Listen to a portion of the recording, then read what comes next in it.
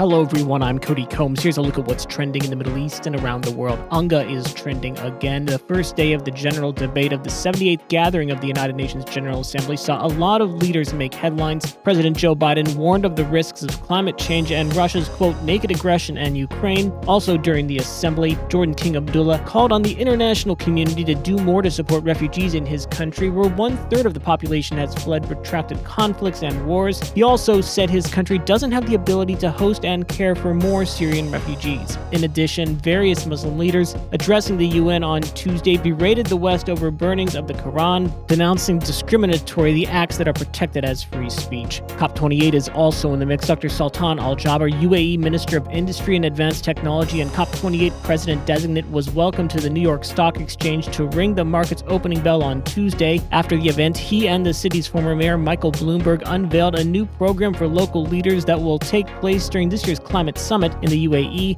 Standing alongside other UAE officials, Dr. Al-Jaber hit the button to sound the famous opening clangs on the world's best-known stock exchange. Justin Trudeau is also trending. India has rejected Canadian Prime Minister Justin Trudeau's claim that New Delhi played a role in the killing of Sikh separatist Hardeep Singh Nijjar and expelled a Canadian diplomat in retaliation on Tuesday. Mr. Nijjar, 46, was leader of the Khalistan Tiger Force and was designated as a terrorist by India in 2020. He was shot dead in his vehicle outside a Sikh temple in Surrey, British Columbia in June. His killers have not been identified. Mr. Trudeau told Canadian Parliament on Monday that there were potential links between agents of the Indian government and Mr. Nijjar's killing. YouTube is also trending. The video site has suspended advertisements on Russell Brand's account, quote, following serious allegations against the creator. The move means that the channel, which has 6.6 million subscribers, will no longer be able to make money from advertising on the platform. It comes after the remaining shows of Brand's bipolarization tour were postponed in the wake of a string of serious allegations about his past behavior.